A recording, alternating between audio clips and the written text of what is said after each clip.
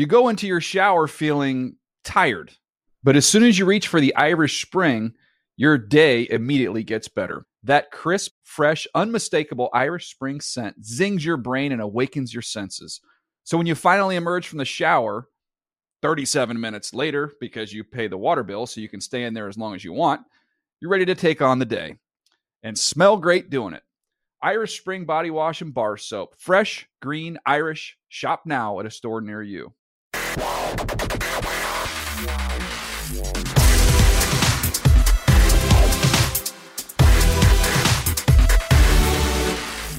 What is up? Welcome to another edition of the NFL Fantasy Football Show. It's me, your man, MG Marcus Grant. You know the deal. Still masking and socially distancing when and where necessary. Joined, as always, by Michael F. Florio and got our producer, Stephen Manning. And we have, I'd say, a special guest, but you know her, you love her. She's been here plenty of times before. It's the one and only Kimmy Checks. Kimmy, first to you, how are you feeling? I was going to say on this Monday, but it's Tuesday. How are you feeling on this Tuesday right now? I'm amazing because the Chiefs are going back to the Super Bowl 2 years in a row. I think Florida is a really good spot for us. We dominated in Miami last year. I think we're going to dominate Tom Brady at home in Tampa this year. So I'm feeling good. As always, I feel like every time I go on here, I try to rep something Kansas City. So it's a lovely Tuesday because we have Patrick Mahomes. So all right. Florio, I know you were on the other side of that, unfortunately. Although I know you said last week you felt like the Bills were playing with house money. So now that you have a little bit of distance from what happened on Sunday, how are you feeling about how the season went down? Yeah, I know I said that all week, Marcus, but when the game starts and the Bills go up 9-0, I'm feeling a little bit different, and I was really sitting there like it would be so fitting if the Bills make the Super Bowl and the only thing in their way is Tom Brady, because it would just be the last 2 decades over again. But it wasn't meant to be. I would have loved the Chiefs to allow the Bills to have that one because we did give them Patrick Mahomes, but it just feels like the Bills are close. Patrick Mahomes kind of spoiled people getting there in year 2, but it feels like it's going to be one of those things. If the Bills can ever get over that hump that is the Chiefs, maybe they can win a Super Bowl. I would think for Bills fans, I mean, look, obviously there's reason to be optimistic. Things look great. But the frustrating part is, though, you have a quarterback in your division who's young and isn't going anywhere anytime soon. So, for all the great stuff Josh Allen and that team could potentially accomplish, it's whatever. Pick your NBA analogy, right? It's Charles Barkley never getting past Michael Jordan. It's James Harden not being able to get past Steph Curry. Whatever. There's that. So one of my friends compared this Chiefs team to the old Warriors team with KD and Steph, how they can go from being down 15 to up 15 in like a blink of an eye.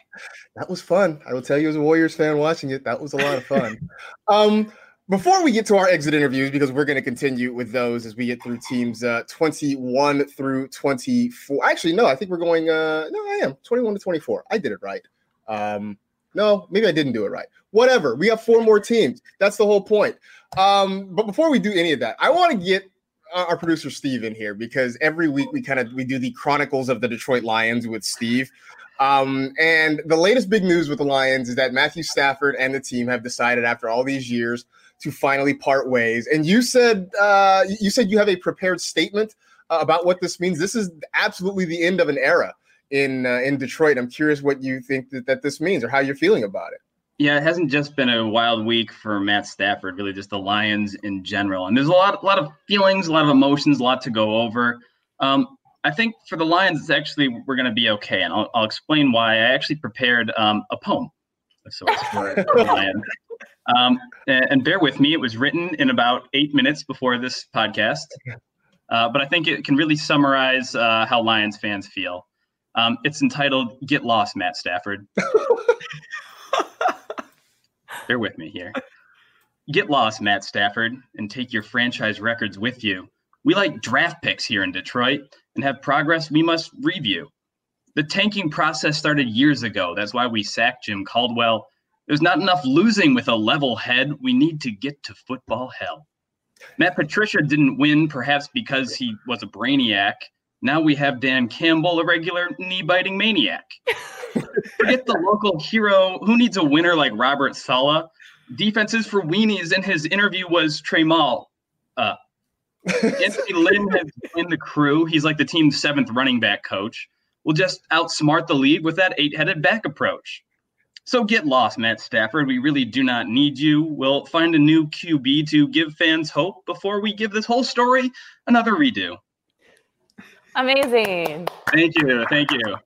I was really hoping you had some knee jokes in there. That was impressive. And you are very much right now. You're the meme of the guy who's crying but has the happy face mask on. Like that. Because look, I get it, man. Matt Stafford gave you guys a lot for a lot of years, and unfortunately just could never get over the hump. So I'm sure that the city of Detroit and the Lion fan base is definitely in mourning. I understand it. It's a cyclical process, and we're just back at the start of the circle. And I hope maybe the peak is a little higher this time around. But you also have a guy who might potentially be a certified maniac as your head coach. So, you got that going for you, right? Yep. If you think about it, he's not that far off from not from Jim Caldwell, from Matt Patricia in that sense. Really, really an intense personality. And the locker room didn't respond that well to that. So we'll see. I'm a little nervous about it. We'll see how it goes. So why not double down? Yeah, it makes perfect sense. All right. Thank you, Steve. That actually is that was pretty great. That was I don't know what to say about it other than that was pretty great. All right. So I got my numbers right. We are picks 25 through 28 because we're almost near the end here. I can do math. So this is our 7th exit interview session. 7 times 4, it's 28. I can do this. So let's start at number 25. That pick would normally belong to the Rams, but because of the trade that brought Jalen Ramsey to Los Angeles, that pick now belongs to the Jaguars. Nonetheless, we've already talked about the Jaguars, so let's talk about your Los Angeles Rams. They were 10-6 this year, so Kimmy, I know you have it. This is your first one of these with us. I always like to do something that's good, something that needs to improve, and then just kind of a general question. And I'm really trying to think of what was good. I guess Robert Woods, and I'm just going to be a USC homer and be like, Robert Woods was really good this year. Beyond that, Kimmy, I don't know if there's anything that you saw fantasy-wise from this Rams team that stood out for you in 2020. I think if you look at kind of the latter half of the season, the thing that was really confusing for all of us in fantasy football regarding the Rams was the run game. Because of that crowded backfield, we saw Malcolm Brown, we saw Cam Akers, we saw Darrell Henderson, and there really wasn't any type of direction on who that lead back was going to be. At the latter half of the season, we saw that it was Cam Akers. So I think in fantasy football next year, I know a lot of people are like, oh, did he reach his ceiling? Was this just his one, breakout season? I don't think that's the case. I think Sean McVay is going to have trust in him to really be the lead back going forward in 2021. Like you said, you thought that Bobby Trees was great. You had your USC homer pick on you, but I also hope that the passing game improves, right? We need to see more of Cooper Kupp. We need to see more of Tyler Higbee and Gerald Everett. And we also need Jared Goff to make those connections with his pass catchers a lot better. So I think there were some shiny, bright spots like Cam Akers and the run game that can improve. But there's going to be some offseason headaches and some things that the Rams really need to address. I mean, Florio, obviously, I know that you were a fan of Cam Akers. It took a while for him to get going, but at some point, it looked like he's ready to be that lead back there in Los Angeles. Yeah, I think so. And to me, the biggest indicator of that is when the games matter most in the playoffs, he played 82% of the snaps. So that right there, it shows that Sean McVay was willing to trust the rookie. And it took longer than we had hoped. Marcus, we always joked that he ran behind the battle line, so he's just going to come in there and run because the Rams didn't have the best O-line. Took a little bit longer than that. He was banged up, missed some time, was in and out of the lineup. But like Kimmy said, in the second half of the year and in the playoffs, he was the guy here. And I'm really excited for Cam Akers heading into next year because I think he has kind of shed the Malcolm Browns and the Darrell Henderson there, and it's going to be his backfield. And I think he's going to be an early fantasy pick next year. I think he is too. I do. I think because there are a lot of people that were excited. The Cam Akers hive, they came out and started buzzing every time he did something when you got to the middle part of the season and beyond. And so maybe we can officially retire his full given name, which is Cam Akers, who ran behind a bad offensive line at Florida State.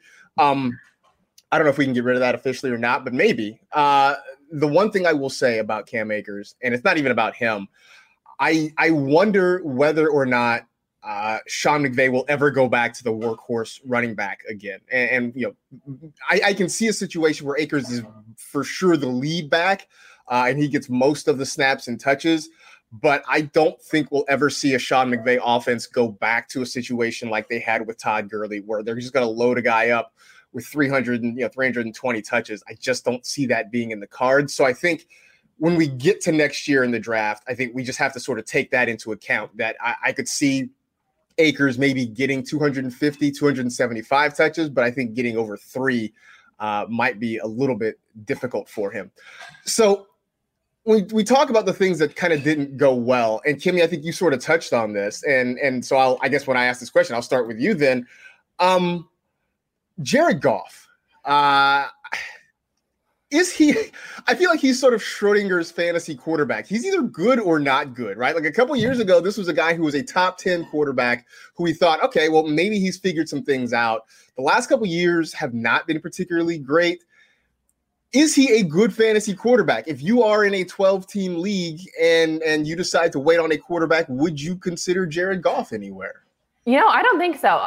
And I always hate having these conversations because I have the utmost respect for every single player in the NFL, and especially in fantasy football. Here we are critiquing their game on a week-to-week basis because we want to win our championship leagues, right? That's what fantasy is. So let me preface it by saying I think Jared Goff is lovely. He's an incredible quarterback. I can never do a fraction of the things that he does on the football field. However, in terms of fantasy football, if I look ahead to 2021, even with Robert Woods and Cooper Kupp and those pass catchers, I still think he's just a streaming quarterback. We saw what happened at the quarterback position this year. A lot of incredible guys who finished within the top 10, top 15 in fantasy were out there on the waiver wire. So I think I'm going to hedge my bets. I'm probably going to wait and not try to pick up a guy like Jared Goff, but instead see if a younger guy is out there and could be just as productive. You should preface it with the Adam Rank phrase of Jared Goff is not good at football relative to his peers in the National Football League. I think that's just kind of. I think that's sort of the safe spot. That's the safe thing. Okay. That's the sweet spot there. I mean, Florida, do you agree with that assessment? Are you maybe targeting Jared Goff late in drafts next year? Yeah, I'll start off by saying I cannot do any of the stuff that Jared Goff could do on a football field, but there is a 0% chance that I would have leagues where Jared Goff is my starting quarterback heading into next season. First of all, he gives you nothing with his legs, and that to me is the biggest thing I want out of my fantasy quarterback. If you can run even just like 300 yards, it's such an advantage. It's 30 free fantasy points right there. So, and then you get the rushing touchdowns and stuff. So you take that away. The fact that even with all these great pass catchers that he had here, the Rams were still a heavy top 5 run first team in football last year, which is the opposite of what they were a few years ago when Jared Goff was really playing well. I mean, let's not forget this guy almost went touchdown for touchdown with Patrick Mahomes on Monday Night Football once. And now this past year, that guy, I mean, it looked like he was gone, and we're hearing McVay isn't too happy with him. The O-line hasn't been the same since that season. So for me, Goff is more of a streaming quarterback that if he's on the waiver wire with a good matchup maybe, but I will not draft him to be my starting quarterback. You talk about quarterbacks who can run and how important they are. I'm looking here at the top 10 fantasy quarterbacks from this past year. Only 2 guys had fewer than 230 rushing yards. They were Aaron Rodgers at 149, who made up for it by throwing 48 touchdowns and 5 interceptions. The other was Tom Brady, who had 40 touchdown passes, despite just a whopping 6 rushing yards all season long. So yeah, if you're not going to run the football, you've got to be pretty spectacular in other areas. And I don't know that Jared Goff rises to the level of spectacular in some of those other areas. All right. So that takes us to pick number 26, which is your Cleveland Browns. And it's been a long time since we talked about the Browns picking this late in the first round of a draft. I mean, look, in terms of being a Browns fan, it was a great year, right? You finished 11-5, and even though you didn't win the division, you get a win over the Steelers in the playoffs. I mean, it really is everything you could have asked for. Even gave the Chiefs a really tough time the following week. So if you're a Browns fan, everything is positive. For us who don't have a rooting interest in the Browns and we just are greedy and want fantasy points, what about this year, Florio, really made you sit up and take notice?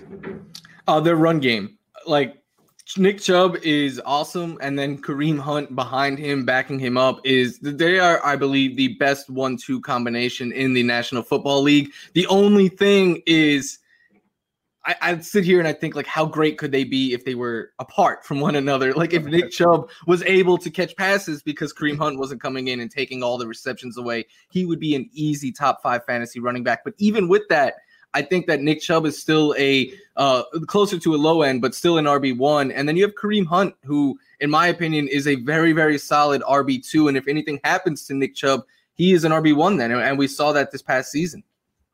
I mean, these guys finished back-to-back, right? They finished, Kareem Hunt 10, Chubb 11. Probably would have been flip-flopped if Chubb had stayed healthy. Obviously, he missed some time during the middle of the season with injury. They're both incredibly productive, but you're right. I would like to see them separated maybe a little bit. I mean, Chubb was so great last year, I guess 2 years ago now, when he was catching the football. And we saw, middle of last season, that 2019 season when Hunt came off suspension, he took a lot of those targets and really sort of limited the production for Nick Chubb in the back part of the season. Now, if they could look, we saw what Kareem Hunt did as a rookie in Kansas City and those couple of years with the Chiefs, how great he was. I mean, Timmy, you know that firsthand. You watched it and saw how good he was. So it would be sort of nice to see them maybe, go their separate ways. Again, this isn't about me asking what's best for the Browns. This is about me asking what's best for me and my fantasy team. So let's just keep it 100 on that one. So that was good. I mean, Kimmy, when you look there, the passing game was up and down. Baker Mayfield was good at times, not so good at other times. Is there anything there that you would like to see get better for 2021? You have to, obviously we can talk about their run game, and that's what the Cleveland Browns and that Kevin Stefanski offense is run around, right? It's Nick Chubb and it's Kareem Hunt. However, you have a Heisman-winning first-round draft pick in Baker Mayfield, and then you've also bought in these star receivers like Odell Beckham Jr. and Jarvis Landry.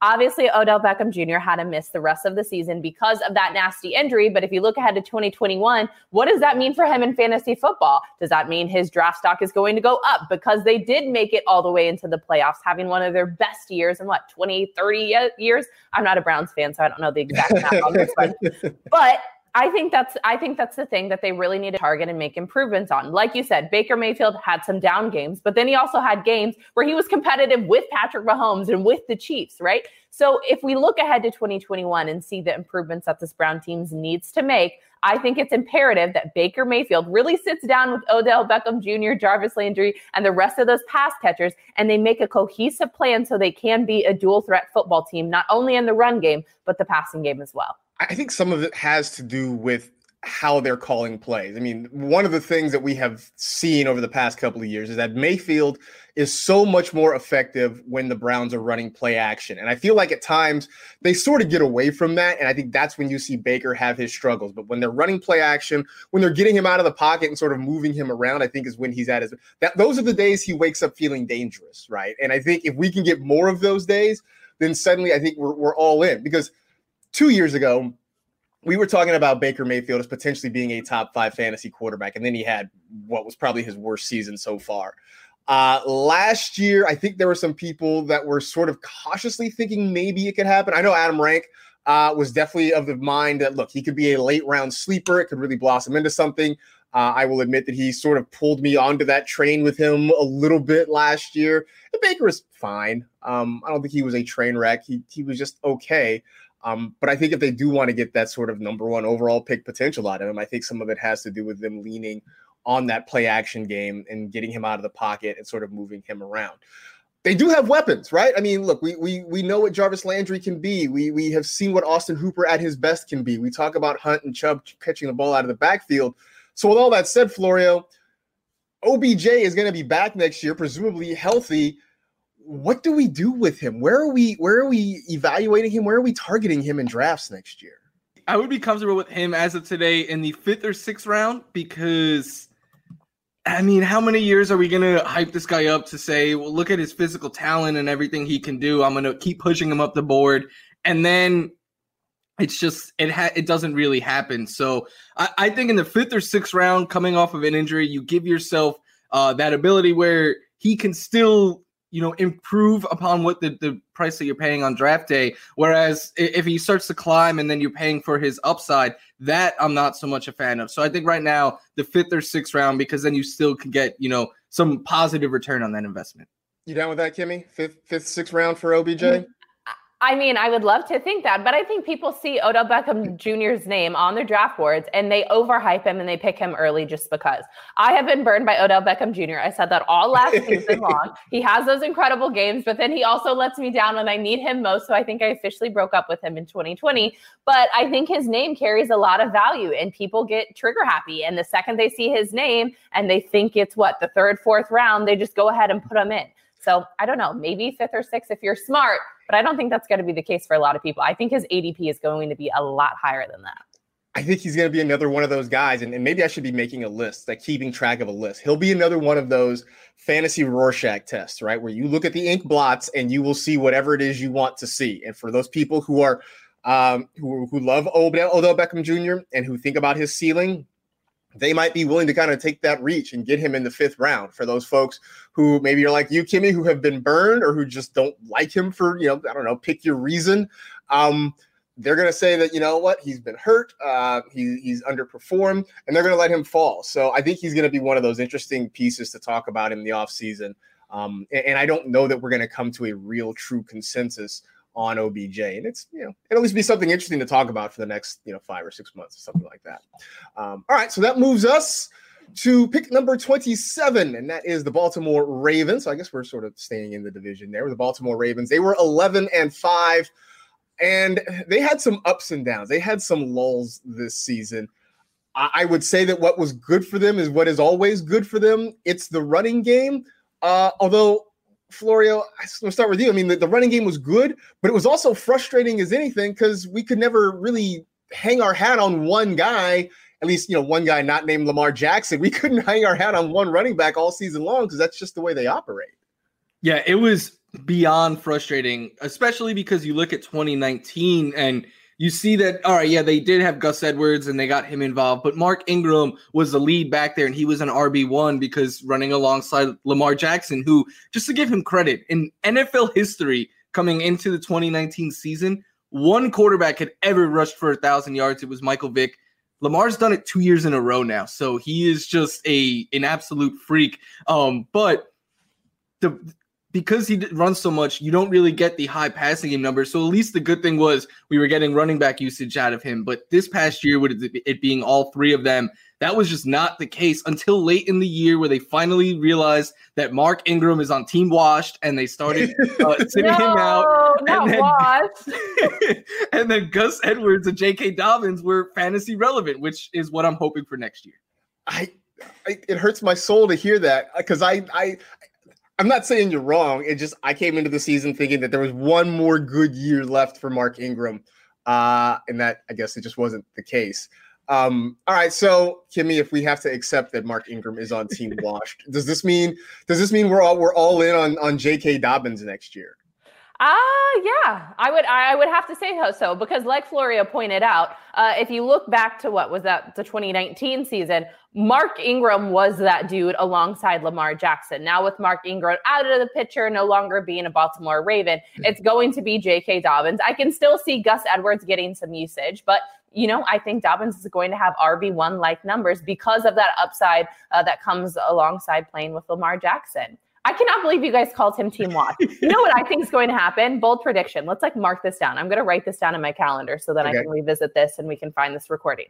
Mark Ingram is going to go get signed by another NFL team and watch him be fantasy relevant yet again and have RB1 numbers. I'm here for it. Crazy. I'm rooting for it. I swear it's going to happen. I don't know exactly what team is going to pick him up, but he's going to get picked up. And then Florio, you're going to have to eat your words because you called him washed. I like Mark Ingram, but this was a bad. I mean, I guess if you look at it from a Team Wash standpoint, it was a good year for adding running backs because I feel like Ingram, Le'Veon Bell, Todd Gurley, they all got added to that team. I'm gonna make a note. So now I have 2 things. I need to get my fantasy Rorschach tests. I'm writing this down right now. My fantasy Rorschach tests and Team Washed. So guys maybe to avoid because they're gonna be on Team Washed next year. So all All right. It's definitely too soon to say that Marquise Brown is washed, but when your nickname is Hollywood and at some point during the season people are referring to you as Van Nuys, things aren't necessarily going well. But he did turn it around late in the season. Some of it was the way they used him. They had him sort of running things other than just, go routes the whole time and trying to hit him on deep shots. So Florio, are we buying the late season surge for Marquise Brown, or is this just kind of a circumstance thing?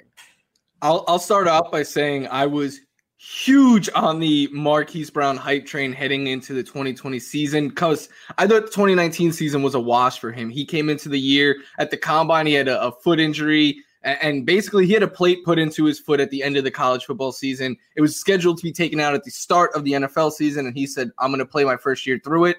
Said it really, really slowed him down and hampered him. So I thought a finally healthy Marquise Brown, the sky was the limit with him and that running game there that you have to put all that attention to. He's just going to burn people one-on-one.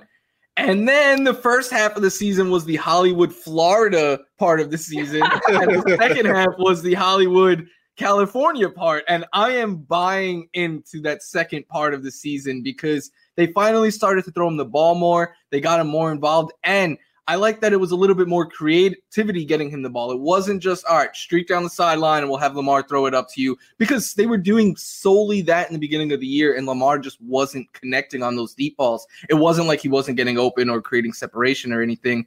I think that what we saw in the second half was the start of the breakout for Marquise Brown that we were anticipating at the beginning of the year. It just took a little bit longer to get started. So then, Kimmy, do you think we're going to at least get Silver Lake Brown? If not full Hollywood, we'll give him hipster Silver Lake. 2020 has changed you. The shade today. Florida is the nicest guy in the world. By the way, the fact that he called Mark Ingram washed and he just said Hollywood Brown was on a Hollywood, Florida type thing. I didn't even know this existed. But okay, I don't even remember the question. Do I believe in Hollywood Brown? Was that what you were asking? Yes, Do I think this is real? Right.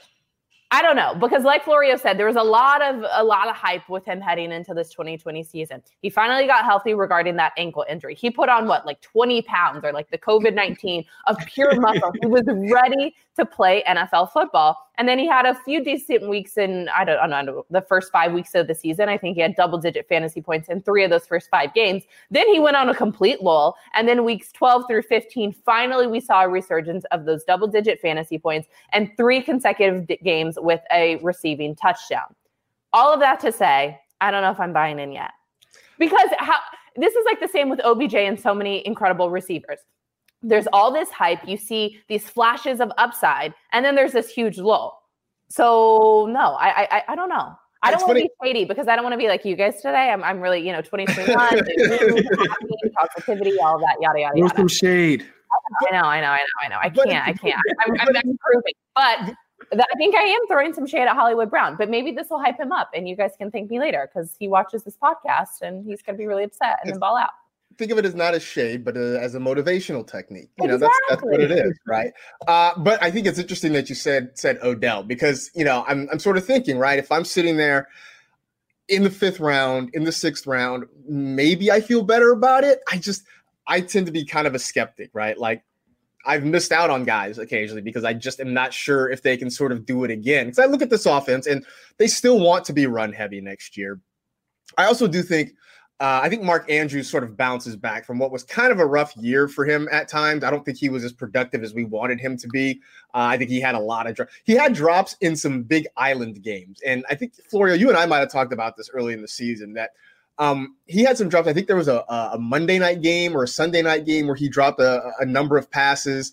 And everybody was like, oh, no, what's wrong with Mark Andrews? And I was sort of like, well, if he had done this on a Sunday morning when there were 6 other games, we wouldn't have noticed it as much. But this was the only game on and we're watching it. And so we all sort of, overreact a little bit. But I think that there is at least a little bit of a ceiling on Marquise Brown. I think at best he's, I think at pie in the sky, he's a low-end wide receiver 1, but I think more realistically, he's probably a wide receiver 2, simply because I think the constraints of the offense that they run in Baltimore is going to sort of, kind of keep him back a little bit. But, if it means we can stop with the North Hollywood jokes or something like that, then, it's all for the better next year.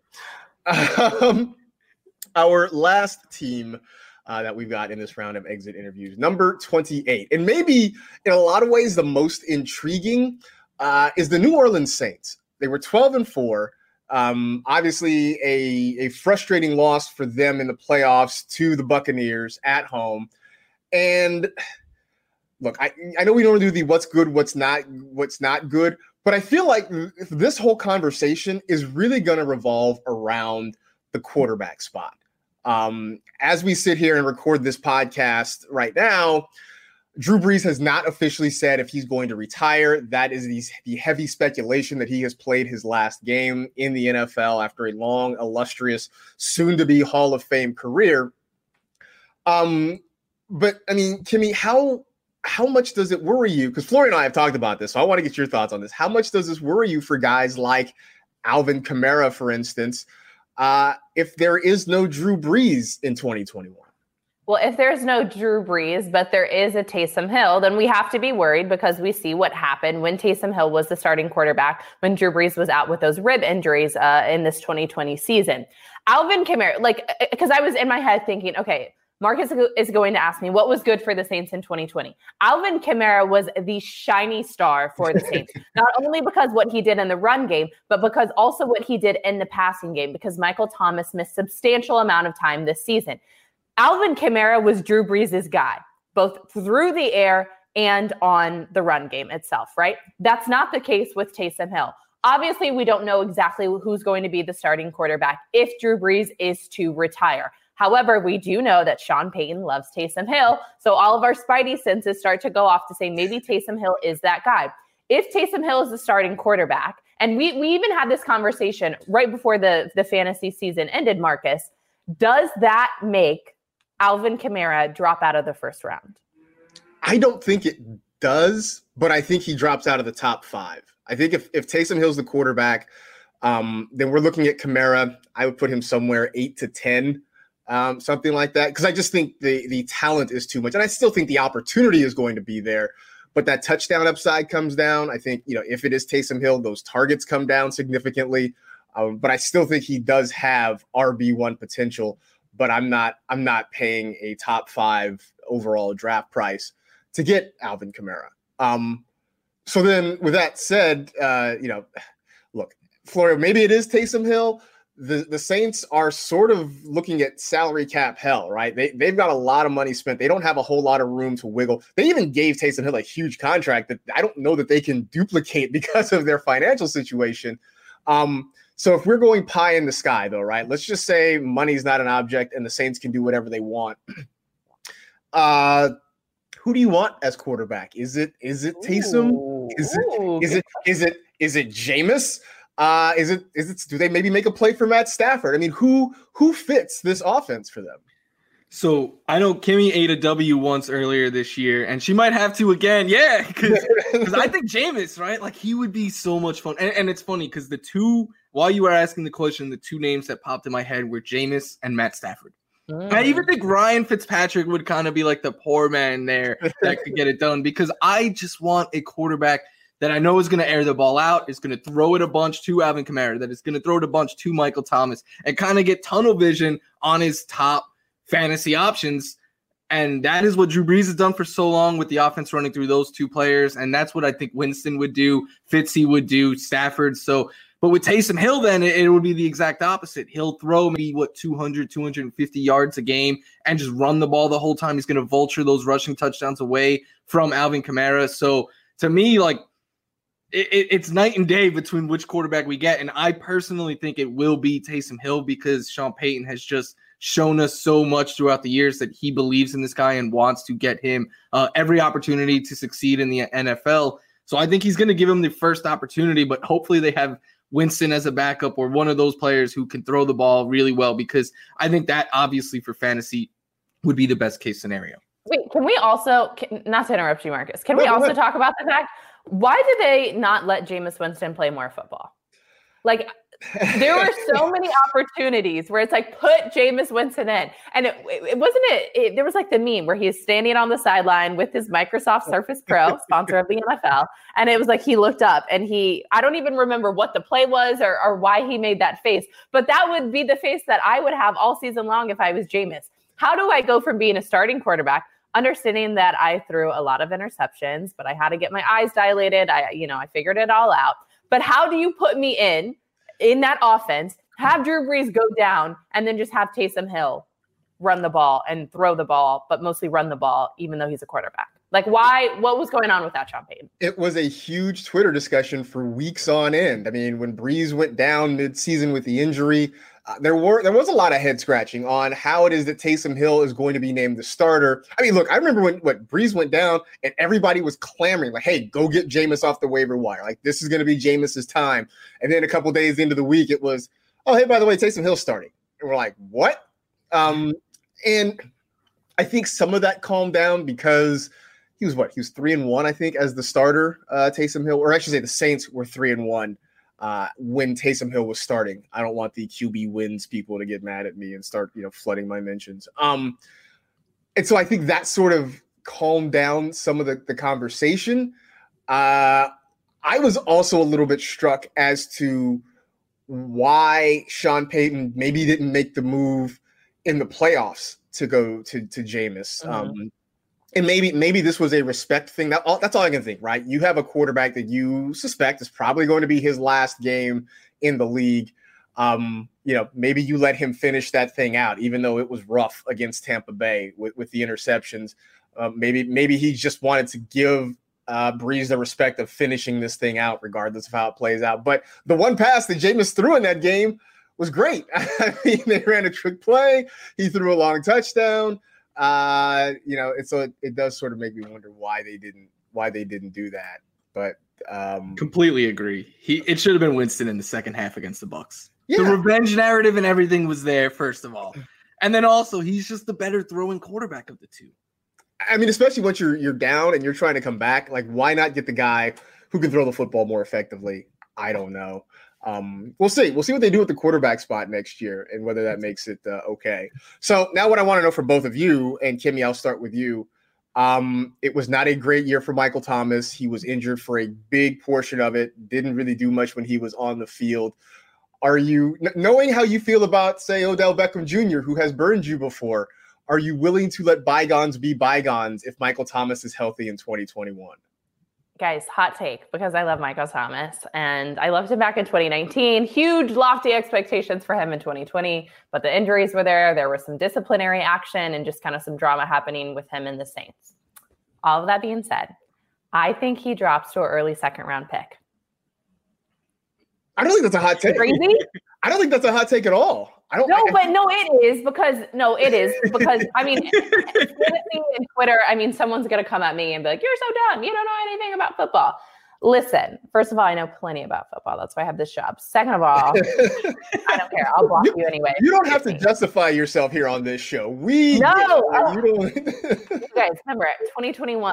I'm happy. I'm positive. I don't respond to trolls. All that good stuff. No, but the thing is, someone's always going to make an argument for why Michael Thomas should be a first-round fantasy wide receiver. I probably would have made that argument if he did have a decent season, and even if there was this controversy on who's going to be the quarterback for the Saints in 2021.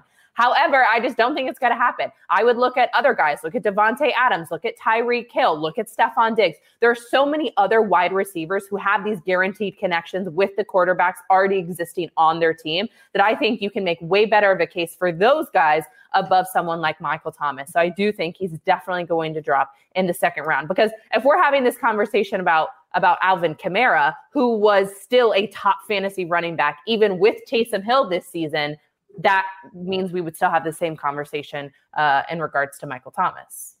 I mean, you feeling the same way, Florio?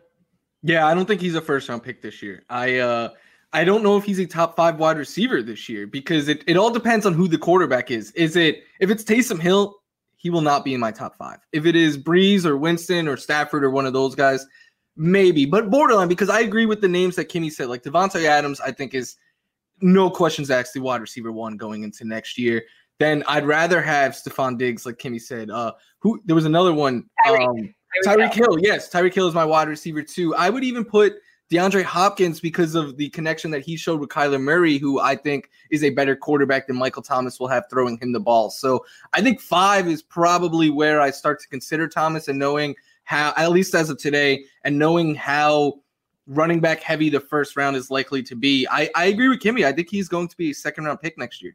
All right, so then I'm going to put you guys both on the spot here. Let's see, Michael Thomas or Justin Jefferson? Justin Jefferson. The silence. Amazing. I love that both of our eyes got big. We were like, oh, I don't know. That's a good one. That's a really good one. Maybe Justin Jefferson. If it's Taysom Hill, I'll go Justin Jefferson. If it's Breeze or Winston, I'll go Michael Thomas. I like that. I like that. I think that's fair. Okay, no, but you have to be put on the spot. You can't just put us on the spot.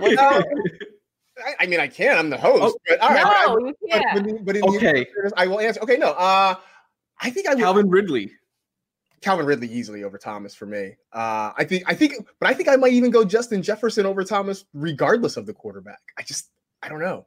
I feel like this Thomas Breeze connection was sort of a singular thing. It was sort of a special moment in time. And I don't know that the offense or Michael Thomas's role in it looks the same without Drew Brees there. So I think either way, I think I might go Justin Jefferson. Yeah. What about the guy on your shirt? Julio? I think I go Michael Thomas over Julio Jones, because I just think, and not by much. I don't think by much at all, but I think Calvin Ridley really has taken over in that as the number 1 there in Atlanta. And so, I go Michael Thomas over Julio Jones. Spice today. This is a spicy Tuesday. I like it. Yeah. Which sort of leads me, because now that we've done our these 14, we have 4 more that we'll finish up on Thursday's show. Will get us all the way to 32. But the last thing, speaking of Michael Thomas, I don't know if you guys saw the Twitter feud going on between he and Carlton Davis. After the Bucks beat the Saints, Carlton Davis, the cornerback for the Buccaneers, went on Twitter and called Michael Thomas slant boy, which obviously got a lot of traction. Look, and I know he's not the only one that feels that way. I know there are a lot of DBs, especially in the division, that just sort of feel like that's all he does is run slants. I'm not here to judge. I'm just telling you. So Carlton Davis called him slant boy. Then on Sunday, during the NFC Championship game, Devontae Adams beat Davis on a slant for a touchdown. And Michael Thomas obviously had things to say about that on Twitter and threw a little shade in Davis's way. After the game, though, after Tampa had won, the response came back, and I will read it for you verbatim.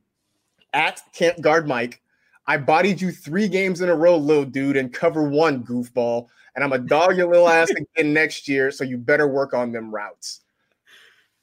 Whoo, man. It's a goofball. Goofball. No, the little boy is like the most disrespectful part. Yeah. Like that's little dude and goofball, man. Like just heat.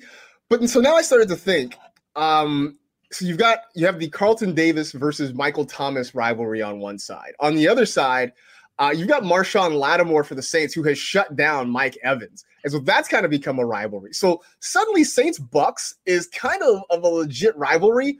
And so it made me wonder, for you guys, we can go all across sports. It doesn't just have to be the NFL. Like, what is the best rivalry going right now? Maybe it's a team or a couple of teams. Maybe it's just a couple of individuals. But for your money, what is the best rivalry out there at the moment?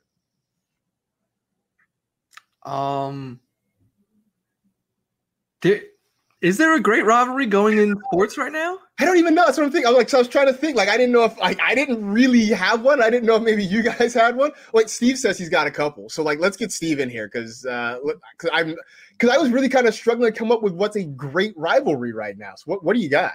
So I think the definition of what a rivalry has changed a little bit. I think a rivalry is really discussed by folks like us. Maybe it doesn't so much occur on the field per se. I would say the best one in football right now is going to be Tom Brady versus Bill Belichick. it's a chicken and the egg situation. Who won those Super Bowls in New England? Was it Brady or was it Belichick? Right now, it looks like it was Brady, but then he goes and throws 3 interceptions at the end of the game. Maybe it was the rest of the team around him. We need another year to figure it out. Really good discussion for, I would say, the rest of the year. That's my favorite one in the league right now. I feel like if Brady wins in 2 weeks, then I feel like a lot of people, I feel like this rivalry is going to get one-sided. You know, if Brady goes out and wins a Super Bowl in a couple of weeks and Belichick didn't even make the playoffs, I feel like a lot of people will kind of close that case. But that's an interesting one, I think, to kind of keep an eye on. The other one I have is the Detroit Lions versus the former Detroit Lions players. And leave that one there. Barry Sanders, Johnson, Eric Ebron, Darius Slay, Quandre Diggs. Could keep going. I mean, look, if the Lions have one thing going for them is that you guys seem to find a way to make great players retire in their prime, which is really hard to do. Yeah, actually. That's what we do. But yeah, I feel like rivalry is sort of – they don't exist quite as much anymore. I think the Chiefs are going to be a part of the next great one. I don't know who – I was going to say, like, growing up as a Chiefs fan, like, I'm trying to think, because I had season tickets growing up, so I'd always go to our home games and even go to some away games. And I feel like Chiefs Raiders was always like the most contentious rivalry that we had. And even looking at the only loss that Patrick Mahomes has had in the last, 25, 26 games he started was against Derek Carr and the Raiders at home in Kansas City. So maybe that's it. But I mean, I don't know. That's a good question. It's interesting to see who the next rivalry would be. But I think what Flory was going to say is kind of very much like Tom Brady. But I think Patrick Mahomes is more likable than Tom Brady. Biased probably, but whatever. Now, I'm a big believer that people are going to turn on him. I was going to say, I think it's going to be a thing where everyone's like, I'm tired of hearing about the Chiefs and Patrick Mahomes. Like, give somebody else a shot in the AFC. I don't know.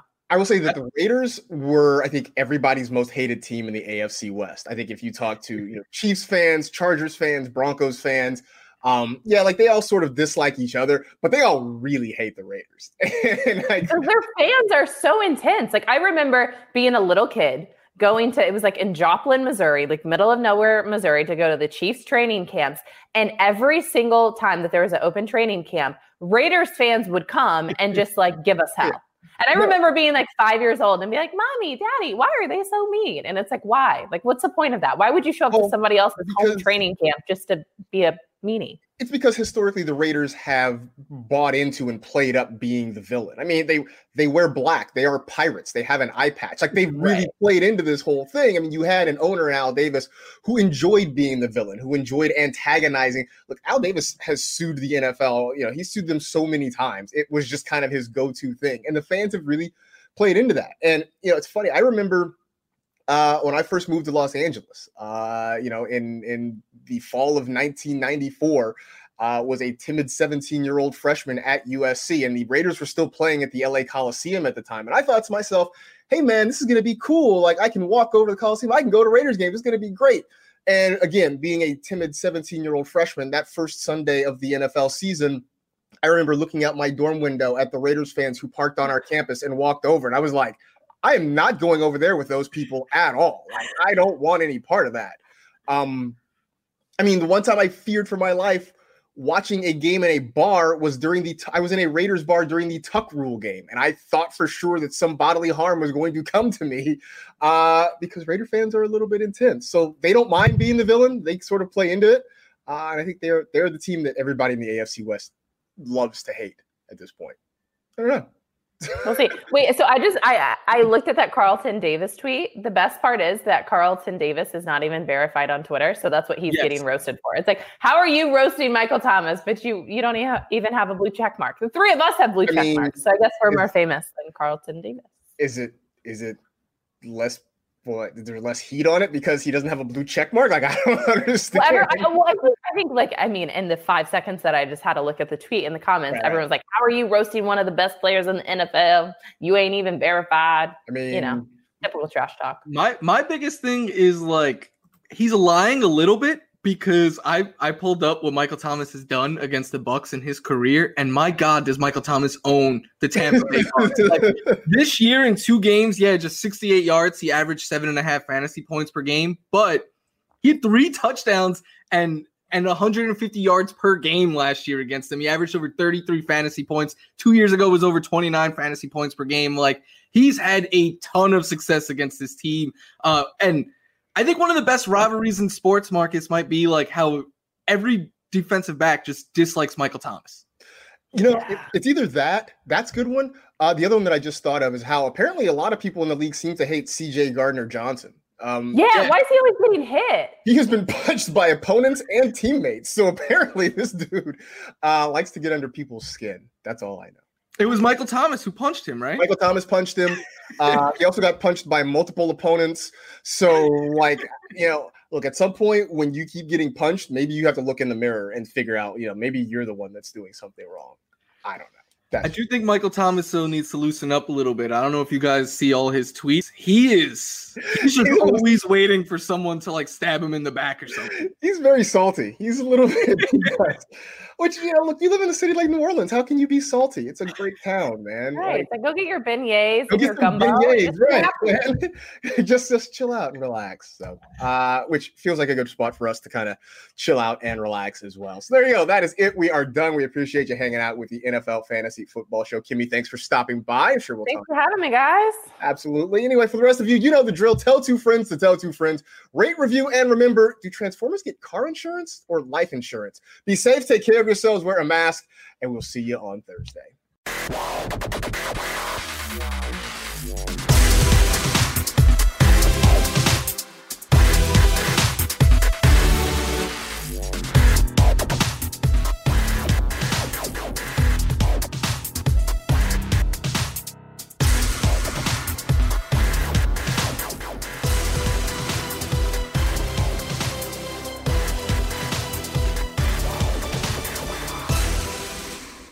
You go into your shower feeling tired, but as soon as you reach for the Irish Spring, your day immediately gets better. That crisp, fresh, unmistakable Irish Spring scent zings your brain and awakens your senses. So when you finally emerge from the shower, 37 minutes later, because you pay the water bill so you can stay in there as long as you want, you're ready to take on the day and smell great doing it. Irish Spring Body Wash and Bar Soap. Fresh, green, Irish. Shop now at a store near you.